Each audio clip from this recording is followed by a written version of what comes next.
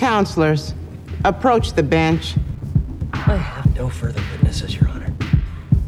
Curiosity, I'm allowing this freak show to continue. Your Honor, I'd like to ask for a recess. Overruled. Do you swear to tell the truth, the whole truth, and nothing but the truth, so help you God? Welcome to Movie Mistrial, the podcast where we examine the top-rated movies on IMDb and argue for or against the movies being on that list. Hi everyone, my name is Raji. And I'm Johannes. This is how this is going to work.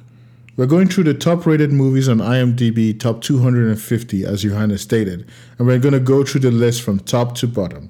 In each case, we put it up for trial. One of us is speaking on behalf of the movie and arguing about why it deserves to be on the list. And the other one is arguing against the movie. You, the listener. That's right. You are the judge. Who provides the most compelling argument? Who wins? Before we start each case, we're flipping a coin to figure out who's going to be on which side of the argument. So, I might actually love the movie, but will have to argue against it? Yep. The other side is true also. I might hate a movie, but will have to showcase its brilliance. So, why are we doing this, Raji? Good question.